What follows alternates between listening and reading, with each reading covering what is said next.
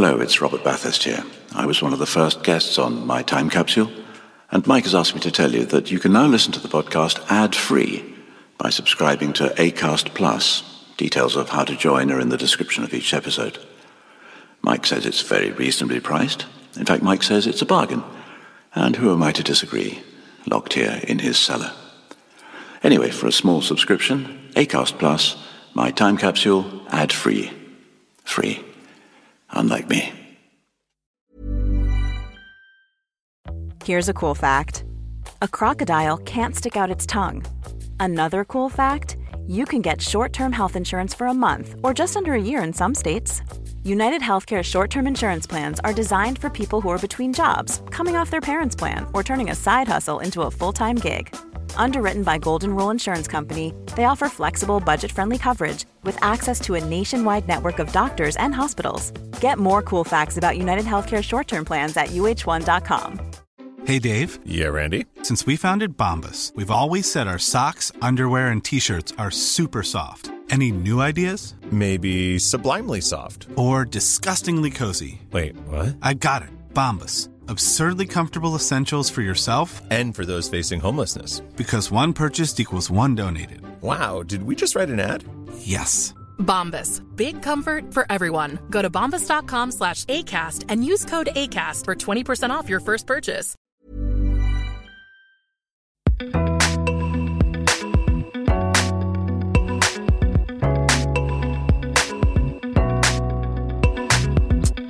Hello, and welcome to My Time Capsule.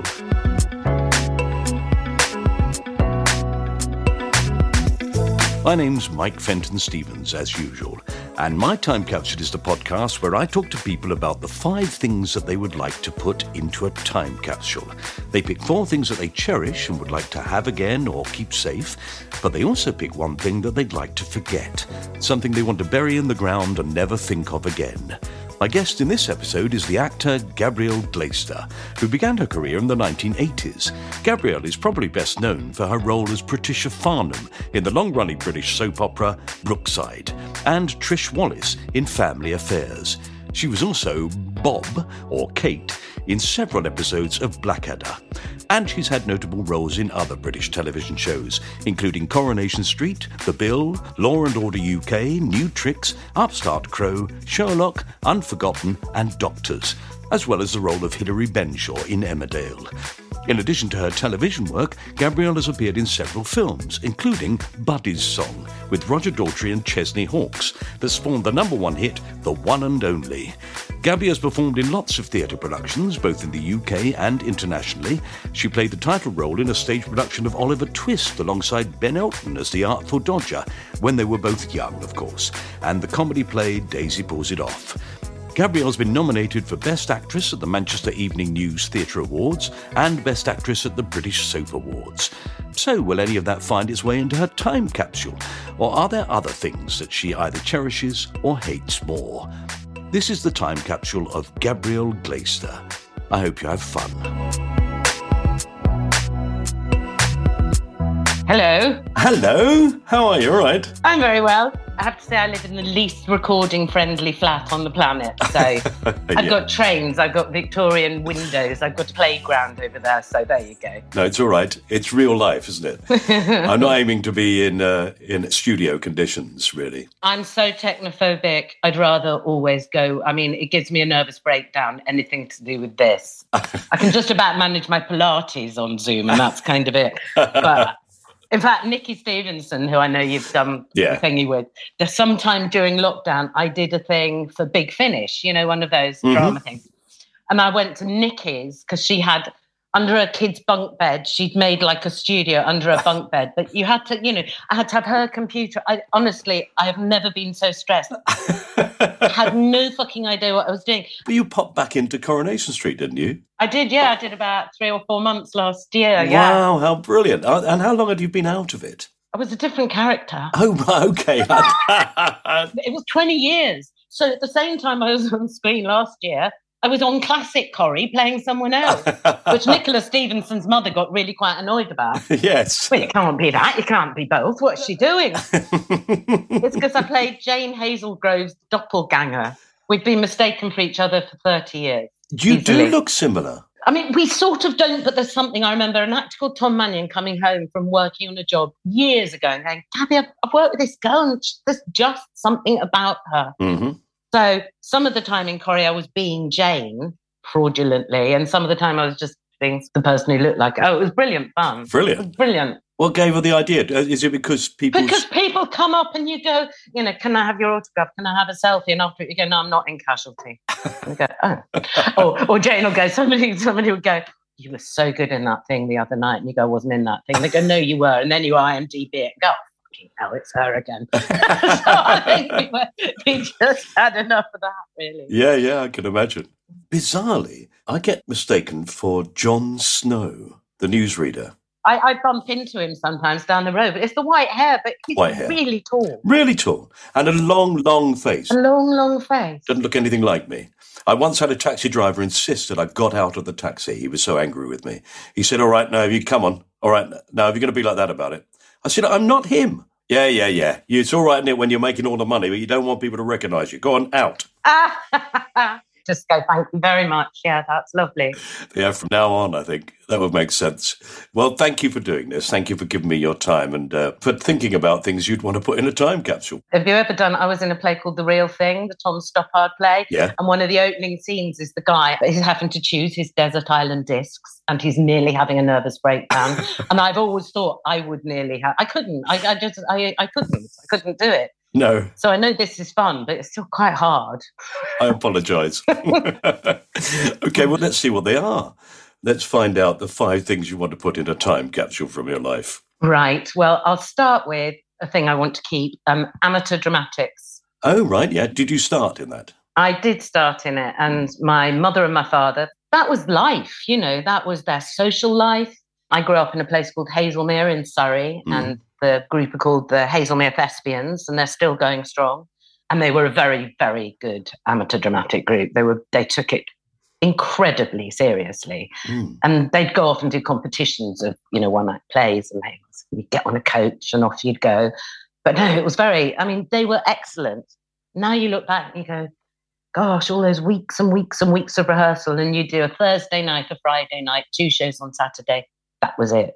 But they had the Hazelmere Hall, which is a proper theatre with flies, with a balcony and everything. They had, in the local car park, they had the costume store with a man who ran it. Yeah. And there were various people like, there was a guy called Chris who made the props, but he worked for the BBC as a prop maker on Doctor Who. So there was lots of sort of semi-professional people, helping out. Yeah, God, it absolutely inspired my love of the theatre. Of the most exciting times were on a Sunday morning after the final Saturday night show, we'd go and help clear up and be able to pick up the sweets, because people sometimes had dropped sweets. So you'd pick up all the sweet wrappers. So you were involved from a very early age, so that you sort of remember your parents doing it, and as a kid, that was it. You were straight in, were you? And I did actually play Dorothy in The Wizard of Oz, I'll have you know. Thank you very much. Marvellous. Yes, and Cinderella in a panto. And my brother did a couple of bits as a kid. He was supposed to be a Munchkin in The Wizard of Oz, but he got mumps. Mumpkin. Yes, yeah. I remember my father being in Rashomon. I mean, they did really, it wasn't all, farce and a proper full-on panto. I mean, I actually don't like panto very much, but a proper panto every year. Wonderful set. Amazing costumes. It's amazing how many companies there are like that still around the country. Yes. With people putting an enormous amount of time into it. The great thing about it, I always think, is that as an actor, if you get hired to do something, that's what you do, isn't it? Whereas as an amateur actor, you've all been to work all day. Yeah. It's also such a community thing, but also camaraderie. And especially, like you said, they're not all actors. So, you've got a civil engineer and you've got someone who works in the newspaper shop, and they're all in this thing together. Yeah. So. And I always think that actually sometimes, particularly in the West End, you may well be paying so much for the star name in a show. And actually, this is a difficult thing to say as a professional actor, but the standard of acting is not necessarily universally as good throughout a professional play as it might well be in an amateur production, because there are a lot of really good amateur actors. Yeah, absolutely. Absolutely. I was involved with an amateur theatre group when I was a young boy. Oh, were you? Where? In Bromley, at the Bromley Little Theatre. And I still look back on some of the people I worked with then, when I was sort of 15, 16, 17. And I think that some of them were getting on to being some of the best actors I've ever worked with. Yes, I could actually name the ones I remember. And my mother, much later in life, she was a music teacher, but in her 50s, went and joined a theatre and education company and got her equity card and things. So she did eventually do it for a while, professionally. Yes, a friend of mine did exactly that from that theatre group, an actress called Barbara Kirby, who I think maybe in her late 40s, even possibly her 50s, she suddenly said, no, I've always wanted to be an actress. I'm going to do it. And she did. She got a card. Next thing I know, she's at the National. No. Yeah. That's so brilliant. It's a bit like when you hear about people starting writing when they're older. Yeah. Mary Wesley and people like that, and you go, oh my God, you wrote your first novel in your 60s. And it makes me feel quite lazy, really. There's still time when you reach that age. Yes. Yeah. For both of us. Yeah. Yes. Rather lovely. At Barbara Kirby's funeral, Mark Gatiss turned up. Oh my goodness. So she'd gone and got herself an agent, presumably, and all those things. Yeah. What a risk to take. Yeah. But I love the fact that there are a lot of people who love acting, love doing it, but don't want it to become their profession, don't want to make it a job. They want to do it as a pastime. And that doesn't mean that the standard is not as good, I think. No. And maybe that's people who can't face the awful realities of being in our business and being unemployed and let down constantly. And And also, if you like acting, with an amateur company, if you join a number, you're going to get the part. You're going to do it every month. You can fit in 5-6 plays a year. Great. Mind you, I was thinking this morning, where's an actor you can't anymore? My nephew's about to leave drama school. It's at Guildhall. Poor sod. And I was thinking I was in Red. And then you did get to do all those plays when you rehearsed all day and you did loads of acting. And now the poor young things, they ain't got that. No. To go to. Now, in a way, what it is a chance to make lots of mistakes. It is, and be cast in things you're not necessarily right for. Whereas now you're cast because you look like exactly what they had in their head or whatever. Not because you're versatile, not because you could bend to something. No. You never get the chance to do a really bad Scottish accent now, do you? I do on audiobooks. I do loads of absolutely rubbish accents. That is the world, isn't it? Where, in fact, now we do get the chance to just go, well, I'm going to have a go at it, Yeah, sometimes with some minor characters, I haven't even decided what I'm going to do until I open my mouth and go, oh, hello, you're Birmingham. I've done things with aliens, and you have no idea what that's going to be. You know that thing where you catch yourself halfway through something and suddenly think, oh my God, I'm really stupid. Yeah. What am I doing? What am I doing? I could have had a proper job. Yeah. I once did a gnome it was only a table read for an animation film. And because I was playing lots of different characters and I was only there for the table read, Stu Bob, a friend of mine was directing it. And I think I did it like that. And then they went, actually, we might be casting you. And I had to go and do that for 2 whole days. I couldn't sustain it. I'd never have done that if I thought I had to do it for more than 5 minutes. And then they used Joan Collins instead of me. Oh, no. How did your mum get on then, suddenly doing it professionally? I think she enjoyed it. She did some strange tours with people like Nicholas Parsons, sort of doing small parts in sort of those comedies. I can't even remember what they were. Yeah, but my mum was a bit eccentric. She then decided to become an agent when she was 60-odd. Yeah, don't even... That. Yeah. So did your dad just carry on as an amateur? Or? No, he never... Oh, no, I'm saying that. They divorced. He went to live in France eventually. And he did English pantos in France over Christmas. I never got to see one, I have to say. Right. But so he still did some Andram in France with the expats. Yeah. Wow. Maybe that's why you hate pantomime. Yeah, no, I don't like panto. They're quite long, aren't they? They are. When my son was little, and we used to take him to Hackney Empire, which is a brilliant panto, but dear God, it's long. Well, I felt that when I went to the RSC. I thought, oh, God, doesn't he write a lot? I can't stand long plays. I don't see the reason for it, really. No, I agree. Yeah. Don't have 2 intervals. What are you on about? Actually, do 1 act with no interval. Yeah, the perfect play, art. Yes, absolutely. Yeah. Oh, I'm talking myself out of getting cast in loads of things here. Yeah, but, you can always go back. There they are. They're still going strong. Have you been to see them at all? I did quite a long time ago when I think I was doing Brookside, and I went to some sort of celebration, and they asked me if I'd sing Somewhere Over the Rainbow because I'd sung it as Dorothy. And I went, no, because I couldn't think of anything more terrifying and awful. Some sort of middle-aged woman going, somewhere. I said no. But I did go. Yeah. I occasionally drive past where Bromley Little Theatre is, and it's still there, and I think would be nice to go in, but you can guess by the name. It was a really small theatre, had a tiny stage. We did Salad Days. I love Salad Days. Yeah. I love that musical. And yet that has a cast of about 20, and we all crammed on the stage and did dance routines. What I remember is everybody basically kicking everybody else.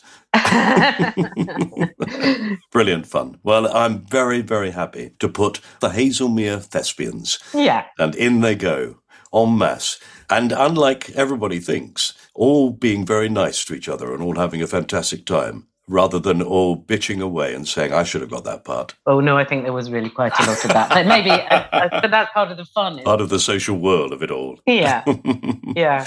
Okay, that's number 1. So what's the second thing you'd like to put into the time capsule? Well, the second thing, I'll try really hard not to cry because it really did make me cry. It's a little box I've got, which was given to me by someone else you've had on your podcast called Anne Bryson, when my son was born. He's 19 now, he's off to university, and it's a little tiny cardboard box which says "For a Beautiful Baby" on it.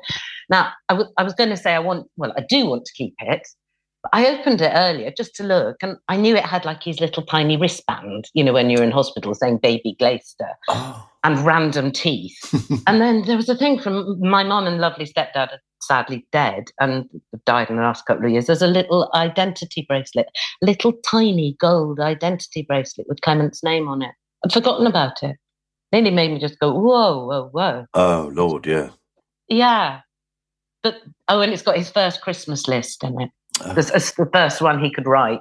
That made me feel really bad as well because it said I want a dog and I was promised him a dog and I never got him a dog because I live in a 2-bedroom flat. So it's actually been quite traumatic opening that. A terrible one. Oh, hang on a minute. Somebody's calling me. I'll turn my phone off. Oh, typical, isn't it? I'm supposed to be the one that's organised. There we are. So how long ago is it since you last looked in that box then? Must be years. It lives on my chest of drawers. It's just there. Mm-hmm. I did know there were teeth in it. And oddly enough, when I was looking through my knicker drawer earlier, I found there was another envelope with more bloody teeth in it. I thought it's nice for your show if I keep the little box rather than my knicker drawer. But I can't get rid of his milk teeth, but I don't quite know what the heck you're supposed to do with them. No. Also, there's a lock of his hair in there from the first time I cut it, which is a bit Victorian. He's got dark hair now, but he had white blonde hair then, so... Why did Anne give you it? To celebrate the birth of your child? Yes, yeah, to put keepsakes in, I guess, yeah. And that's exactly what you did? I did. What else did he want for Christmas? A dog? I can't really read it. His writing wasn't very good. I think things were to do with Pokemons. Yeah. I could look, actually. I don't think I can read it very well because he'd only just started writing. It's like that. Oh, yeah. That's a good attempt. It's a good attempt. A something game. No, I can't understand anything. Mario on 3DS. There you go. Ooh. And Wii. And how old is he now? He's 19 and still playing computer games just as much. So, yeah. He's 19 and at university. So I'm in my first year of empty nesting. So. Oh, that's a very odd time, isn't it? It's weird. It's not nice, I don't think. I mean, it's nice for them, and it's absolutely necessary. I know I found it quite hard because I've only got one, And you suddenly go, oh, what do I do now? Yeah. Yeah. What is my purpose? Yeah, what is my purpose? Especially, and it's fine when you're working, but if you're then at any point not working and not doing hands-on mothering, I think it's really tricky. You really do go, well, who am I then? Yes. What am I? Yeah, no, I remember my daughter going off to university. It's one of the most upsetting things I've ever had. Oh, yeah. It's like a bereavement. To me, it was, my partner said, well, I don't know why you're missing him so much. He's always in his bedroom. But I know he's there. You know, they're just there. And, you know, you think what they'd like to have for their dinner. And to me, it felt a bit like a nightmare come true. Because when they're born, you can't imagine ever being apart from them. No. Ever again. And then it happens. I mean, I'm going to see him tomorrow, so that's all right. He's in Newcastle. He seemed to go quite a long way away. Oh, Newcastle. Well, that will be exciting. He'll come back down and sort of not need to wear any coats or anything. It'll be great. No, there will be that. He doesn't drink or anything, though, so he's not going out clubbing. Right. But I do like, when I go up and visit him, us to get a drink somewhere sitting outside on the main drag from about 5 o'clock and just sit there with my glass of wine and go, oh, look at that stag, but look at those hen parties. Look at those. They're just fantastic. Yeah. No, but I do like Newcastle a lot. It's a lovely place. Yeah, so do I. And lovely people. I like people who say what they mean. Yes. Mm-hmm. But yes, it's a very strange time when they leave home. Well, you've got his teeth. Yeah, I've got his teeth. You could always either hold them to ransom or clone him. Yes, I could. Well, bless Anne, we'll take that lovely box and we'll dust it. Yeah. Because I know what tends to happen with things that are put on the dresser. Yes, thank you very much. And we'll put it safely inside the time capsule. That's 2 things. Yeah. Okay, Gabby, what's number 3? Now it's time for Hit It, a commercial break. Yeah. Sorry about that. It's ad time. Hiring for your small business? If you're not looking for professionals on LinkedIn, you're looking in the wrong place. That's like looking for your car keys in a fish tank. LinkedIn helps you hire professionals you can't find anywhere else, even those who aren't actively searching for a new job but might be open to the perfect role. In a given month, over 70% of LinkedIn users don't even visit other leading job sites. So start looking in the right place. With LinkedIn, you can hire professionals like a professional. Post your free job on linkedin.com/people today. Quality sleep is essential. That's why the Sleep Number Smart Bed is designed for your ever-evolving sleep needs. Need a bed that's firmer or softer on either side? Helps you sleep at a comfortable temperature? Sleep Number Smart Beds let you individualize your comfort, so you sleep better together. J.D. Power ranks Sleep Number number 1 in customer satisfaction with mattresses purchased in-store. And now, save 50% on the Sleep Number Limited Edition Smart Bed for a limited time. For J.D. Power 2023 award information, visit jdpower.com/awards. Only at a Sleep Number store or sleepnumber.com. A lot can happen in 3 years, like a chatbot may be your new best friend.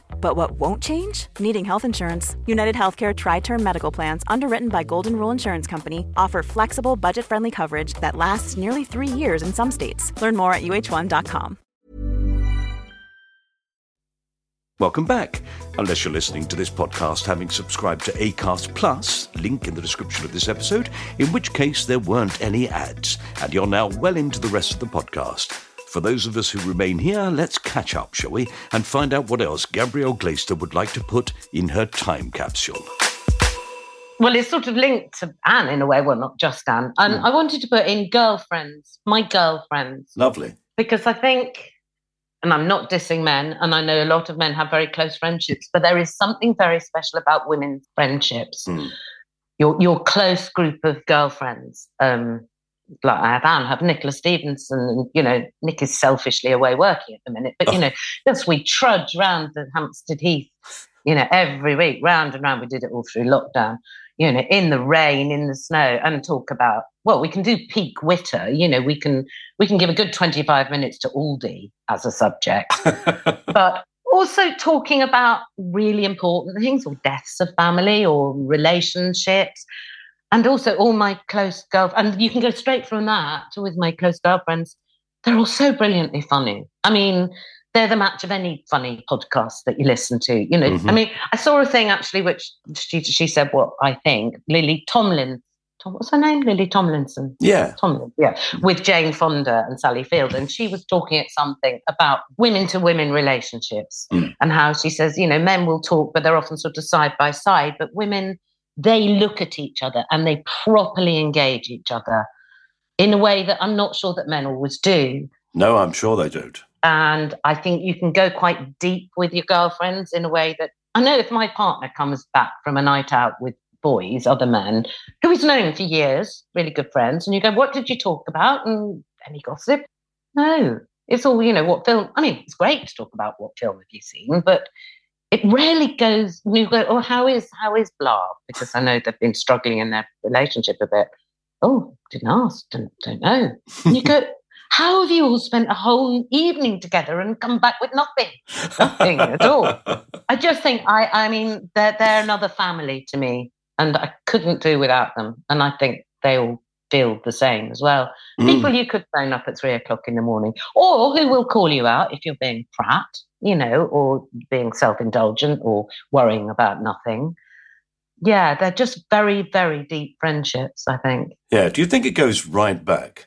I wonder if it's almost Neanderthal in its nature, the whole relationship that men have with men and women have with women.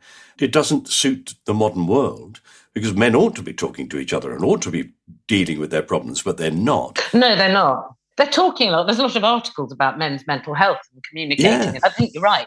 Go for a walk with your mate on the heath in the rain, and you'll probably sort an awful lot more out than, I don't know, reading books or going to therapy or what have you. But I think the chances are they'll talk about the latest football results or cricket. It sounds an awful cliche, but it's true. It is true, yeah. Whereas women absolutely get straight into it. I had the privilege, and I say it was a privilege, that when my children were very young, my wife was studying for a degree. And so she was away all the time. And I used to go to the coffee mornings with the babies. Yeah. So eventually I got accepted into this group of women as sort of an honorary woman. And I used to sit very quietly and not join in, really, because it was fascinating to hear them all talk. And the speed with which they got to subjects that I've never spoken to my friends about. Exactly. I do think in a way sometimes that working with other actors, and we are a breed apart slightly, you can sometimes do the same, like you'll join a company, telly or theatre, and there's a shorthand there as well that you get very intimate, very intimate, but anyway, intimate very, very quickly in a way that people who work in an office or whatever don't. Yes. But well, that's slightly necessary, isn't it? Because in a way you're going to reveal yourself to people in performance. You're going to show sides to yourself that you wouldn't normally show to people. So in a way, you take away the embarrassment by saying, did I tell you about the time I had my vasectomy? Yeah. And that's sort of what you do, isn't it? You go straight into the deep end. Yeah, yes. But we do have sort of that experience, yes. Yeah. But you have the longevity of those sort of groups of friends. Yeah. I have a male friend who treasures those friendships as much as all the women I know do. Right. So he is very good at keeping those friendships alive and contacting people and checking they're okay. So in a way, he's very feminine about what he does with people. But it's unusual amongst men. People don't call, they don't call back. You don't help someone who's miserable. Mm-hmm. You don't ring up your mate and go, well, I suppose you might go, let's go for a pint, but it's not quite the same as... Yes, and then, in fact, the chances are you'll say, oh, come on, cheer up. Well, yeah. And that's it. Yeah. Well, you're very lucky to have that group of friends, so hang on to them. Yeah. Okay, let's put that group of female friends into the time capsule. Thanks. Right, so we've got just the two more. The next thing I'm going to keep, and it's really sort of amorphous, and I haven't even got any witty or entertaining stories about it, but snorkeling in clear blue sea is my favourite, apart from acting, my favourite thing in the world. Anything to do with water, boats, being by water, lakes, rivers, but especially snorkeling in the Mediterranean is just is my idea of bliss. When did you first do it? Probably in my early 20s. Oh. Yeah. I just love that feeling, especially if you're snorkeling over somewhere deep and there's the rocks. And it is the closest thing to flying, I think, because you feel as if you're flying because you're going over land masses. I did do my PADI course. I did do scuba diving, but I got quite claustrophobic doing that. So I didn't love that. I was quite good at it, but I actually didn't like that, which really disappointed me because I thought that was the next thing. Yeah, almost the ultimate. Yeah, but snorkeling and then diving down deep and oh my God, I love it. I love the bit where you come up and blow the stuff out of the tube. Yeah, I like that. It's brilliant. I get slight vertigo, actually, if I go over too deep water. Yes, I've had that, but it hasn't worried me too much. But yeah, you go, whoa. And sometimes when I'd be, especially when you're swimming off rocks and stuff, and as you go out further and you suddenly see the immensity of what's ahead of you, just the black sea, especially if you've gone from shallow to deep. And I find that's quite scary, actually. Not that I'm not scared of sharks or whatever, but just the sheer immensity of it. I have been known to sort of scuttle back to rocks. Yeah. I nearly drowned when I was in my early 20s. A group of us, we all went swimming in Australia and we nearly drowned. So I've been very cautious of the sea ever since. So that, what you're describing, the going into the deep bit, I get a bit panicky. Even now. I got rolled. Me and my sister-in-law got rolled really badly in California. Oh, right. And we were really near the edge. And I'd never been frightened of the sea before that. We were really near the edge. And I think my mum and my brother and people, they were all sitting chatting with the kids, not far away on the beach.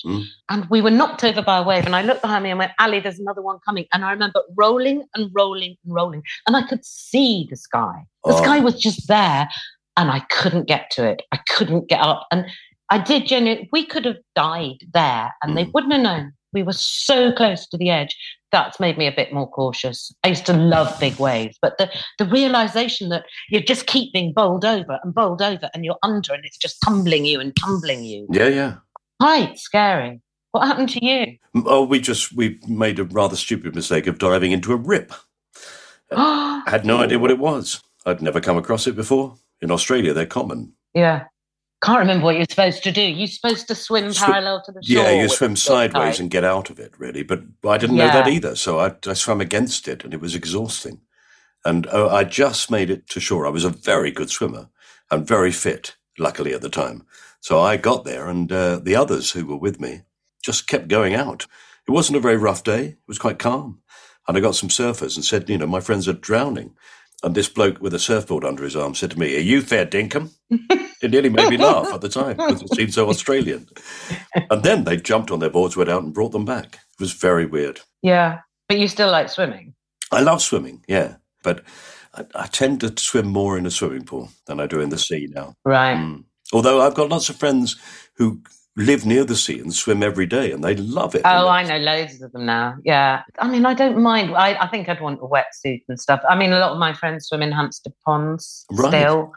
But I think if you can only get in for 3 minutes, which is about when it's very cold, about all you are allowed to do. I can see you feel brilliant after, but a bit of me goes, well, I've got to go all the way out there and then get changed. And then I get in 3 minutes later I get out. And there's a lake I used to swim in during lockdown. Thank God for the lake near Watford. It was amazing. Yeah, so I always find it strange when you meet people who can't swim. I've never learned to swim. Oh, I know. Because once you can swim, it's like people going, I don't know how to walk. I just crawl everywhere. I mean, but I was, when I was little, I don't know, probably about 7 or something, I was taught to swim. My dad used to take me to the army baths in Aldershot. And I was taught to swim by this absolutely terrifying army major sergeant person. And the worst thing was, it was this massive pool with big sides, and then all the parents would be sitting up the top looking down. But there were no steps out, and it was very steep, and he wouldn't let anyone help you. So if when he went, everybody on the side, you would just be there. And especially if you're quite little like me, trying to get out and everybody watching you, sheer panic. And also, because we didn't even have armbands then, we had rubber rings. So we used to start off with a rubber ring. And if you were doing something wrong, you've got this long pole and he'd hoik you through your rubber ring. It was utterly terrifying, but you didn't have to learn to swim. Yeah. I used to throw Clement, my little boy. I used to take him from when he was about 4 months. Cruel, probably, but, dunking them underwater when they're 4 months old, throwing them across the pool. I think it's brilliant. He's a really good swimmer now as well. Oh, I wish I'd had the nerve to do the cover of Nirvana's album. Yes, that baby tried to sue, didn't he? Because they showed his willy. Yes. Yeah, about 2 years ago, I remember. I think he lost his pace. Yeah, the Nirvana baby. But I would love the idea of if I'd had the nerve to let my baby go almost, like a week after it was born and just put them in the water. Yeah. Because they do naturally hold their breath. They absolutely do. I mean, I didn't do that all by myself. There was a teacher there as well. I mean, poor babies, when you think of it, we used to go, sit them on the side and go, Humpty Dumpty sat on the wall, Humpty Dumpty had a great fall, and then dunk them under the water. It's like burning witches. I don't know. He's probably deeply traumatised by hated all nursery rhymes. Now they hear that song and go into a deep panic. Yeah, and go, ah! But I did know a couple of people who were brought up properly abroad, in Barbados or whatever, and they were just thrown in a swimming pool, and they were little and swam like fish. Yeah. I think that's how my brother learned to swim. I think somebody mistook him for somebody else and threw him in the deep end, thought it was a joke. Yeah. And he flailed around for a bit and they all laughed, and eventually he got to the side and then thought, actually, I can get to the side, so I'm okay now. Wow, yes. This last summer, I bought a mask and a snorkel, and my friend has a pool in the countryside, and he let us use it. And I took my grandchildren to this pool, and then I introduced them to a mask and a snorkel. And my oldest grandson put it on, and once you've done that thing of putting your head underwater and having the nerve to take a breath, because it's completely against everything, your instincts of saying, don't do this. That first intake of breath is hard to do, isn't it? Always when you put a mask and a snorkel on. Having done that and realising I could hear him as he calmed down and went, this is okay. We couldn't get him up.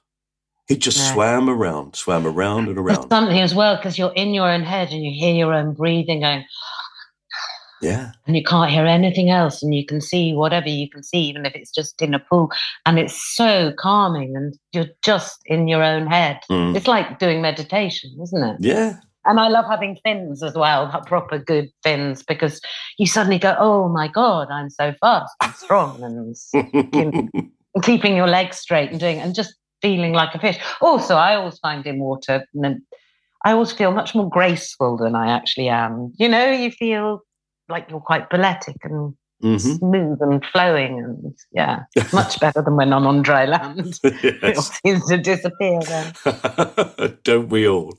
Well, let's put snorkeling in then. Yes, thank you. And being in water, how wonderful. Yeah. Joyous. Okay, so we've only got one thing to put in, and it's finally the thing that you'd like to put in and forget. Yeah, you see, I mean, I'm going to spare you the rant about my washer dryer. So we will just say the most expensive washing machine on the planet, which I really wanted for its drying purposes. And you can dry 2 pairs of pants in it for about 40 minutes at a cost of about £25. And they come out just still wet, but really hot.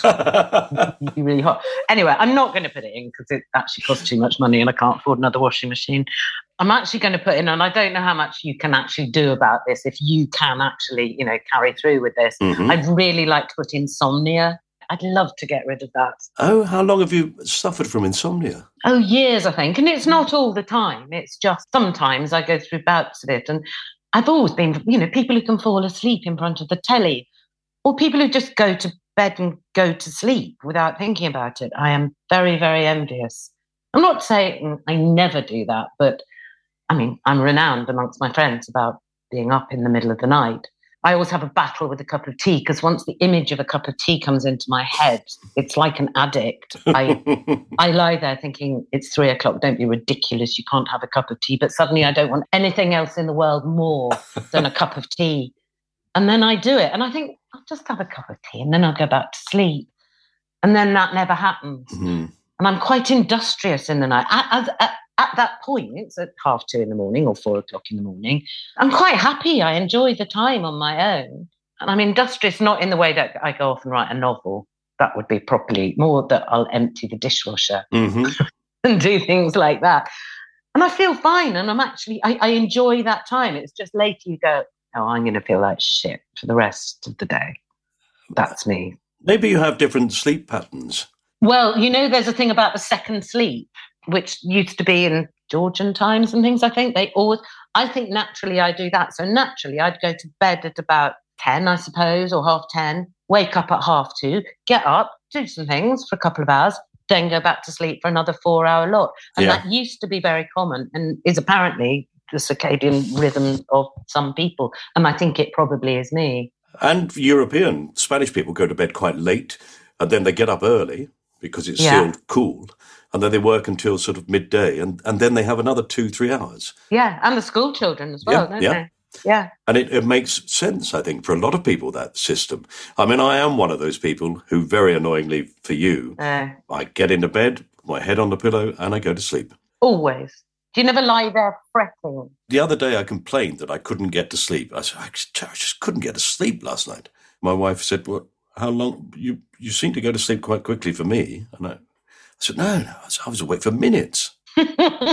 So that's how strange it is for me. I can get too tired as well, and my partner doesn't understand that. He goes, what do you mean you're too tired? I said, I've sort of gone past it, or I've read my book for too long, you know. But also that thing of waking up in the middle of the night, I've done that occasionally when I've had something to do. I will wake up and think, I've got to do that thing when I wake up. Well, I'm awake now, I'll do it now. And I like that sort of 4 a.m. till 7. I love that period. Yeah. But then you get to 7 and you are absolutely knackered. Yeah, you're absolutely fucked. You're completely up. You might as well have a hangover. I always think, well, this is the same as a hangover. Yeah. But yes, the period between 4 and 7, it's like filming. I like getting up early. It still makes me feel like, you know, when you're a kid and you're woken up really early to go on holiday. I always feel when I have to get up at like 5 for something, that something exciting's happening. Yeah. Yeah. And also there's this holy grail of 8 hours that we're all led to believe that's the only way you'll stay strong and healthy is to get 8 hours sleep. You know, that's the holy grail of it. And you feel like you've failed somehow. Yes. You really can't do that. And of course you do have the curse of every time you mention it to someone that I'm one of those people, I go to sleep and then I wake up, I don't really get more than 4 hours sleep properly. They go, oh, like Margaret Thatcher. And you go, oh, don't. Yeah. Oh, no. Yes, exactly. But I would quite like not to have it. Yeah. And then you read all these things going, how to stay looking young, get a good night's sleep. And you're going, oh, well, I can't. I'm going to suddenly collapse at some point. My whole face and my skin, and I'll go really, really wrinkly because I haven't done that one thing that they tell you have to do. Bloody self-help books. Yes. Yes, particularly those ones that just say, all you have to do is believe. Yeah, I think it's quite damaging, all that. I mean, of course, believe in yourself. That's great. If you can be a cup half full person, absolutely brilliant. I mean, I think I'm one. If you can have hope, brilliant. But it ain't guaranteeing you nothing. No. You know, you can't all this throwing things out to the universe, and heaven knows I've tried it, you know, or writing little affirmation things and putting them in your knicker drawer with your son's old teeth. Never mind. Try burning your knickers. Well, I feel for you, the fact that you suffer from insomnia. And I know that people have routines, and everybody seems to have a different routine. And it's not necessarily a blessing that you just lie down and go to sleep. Because I can't, for example, read when I go to bed. Oh, can't you? No, I just fall asleep. Wow. Do you fall asleep in front of the telly? I've strangely fall asleep whenever I sense there might be danger. Oh, really? Your fight and flight mechanism's not quite right, is it? It's not. You haven't got the flight bit. I haven't got the flight bit. I pretend I'm dead. Oh, why? What happened? Well, I was on a boat with my young children, and it got really rough and got quite frightening. And actually, you could tell from the way the crew were rushing about, you could tell that they hadn't expected it to be anywhere near as rough as this. And I thought, I can sense this thing's about to turn over. And so I sat next to the lifebelts with my children, clung on to them, and then I went to sleep. Wow. Yeah. That's such a weird response. And that's your body bypassing your mind, isn't it? Completely. Yes. Whenever there's turbulence on an aeroplane, boom, I'm gone. That's brilliant. Not if I was a pilot, it wouldn't be great, would it? Oh, gosh, no, don't be a pilot. Don't become a pilot. Oh, no, how funny. You'd be rubbish if your house set on fire or something, then. I don't know. I've never really been in a situation of extreme danger. So who knows? Yeah. Oh, dear. Now you've made me think that maybe my whole life is a mess. Yeah, you want to start being insomniac. And so I'm there. I'm ready. I'm awake. I'm alert. Yes. Oh, I'd be brilliant. Gabby, you can come and stay in the spare room, and then you can come and wake me up if I need it. Oh, yeah, I will. Yeah. I will. How lovely to talk to you. Thank you so much for doing this. It's really sweet of you. I've really enjoyed it. Thank you. And you said you wouldn't have anything to talk about and you wouldn't be interesting. No. You have been listening to My Time Capsule with me, Mike Fenton-Stevens, and my lovely guest, Gabrielle Glaister. Thanks for listening. Now, before you go, do rate or review this podcast. And if you've had fun, and I'm assuming you have if you've got this far, then do subscribe. And we'll make sure every new episode is available to you on the day it's released. Without ads if you subscribe to Acast Plus for a very small monthly fee. There we go, plugged it again. All money goes to keeping this podcast going, so it's very much appreciated. We're on Twitter, Instagram, and Facebook if you want to follow or befriend us. That's me and My Time Capsule individually.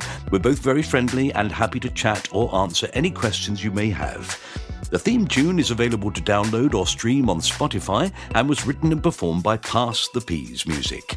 This was a cast-off production, produced by John Fenton-Stevens for Acast, and is available wherever you get your podcasts. Thanks for sticking with me to the very end. It can be a lonely place down here with the dregs of the credits, so I appreciate you giving up your time to listen to it.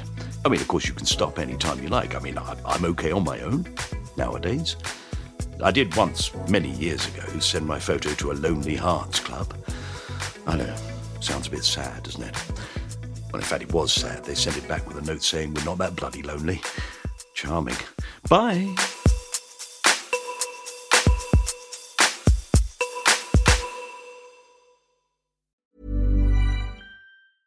Even when we're on a budget, we still deserve nice things. Quince is a place to scoop up stunning high-end goods for 50 to 80% less than similar brands. They have buttery soft cashmere sweaters starting at $50, luxurious Italian leather bags, and so much more. Plus, Quince only works with factories that use safe, ethical, and responsible manufacturing. Get the high-end goods you'll love without the high price tag with Quince. Go to quince.com/style for free shipping and 365-day returns. When you drive a vehicle so reliable it's backed by a 10-year, 100,000-mile limited warranty, you stop thinking about what you can't do and start doing what you never thought possible. Visit your local Kia dealer today to see what you're capable of in a vehicle that inspires confidence around every corner. Kia, movement that inspires. Call 800-333-4KIA for details. Always drive safely. Limited inventory available. Warranties include 10-year 100,000-mile powertrain and 5-year 60,000-mile basic. Warranties are limited. See retailer for details.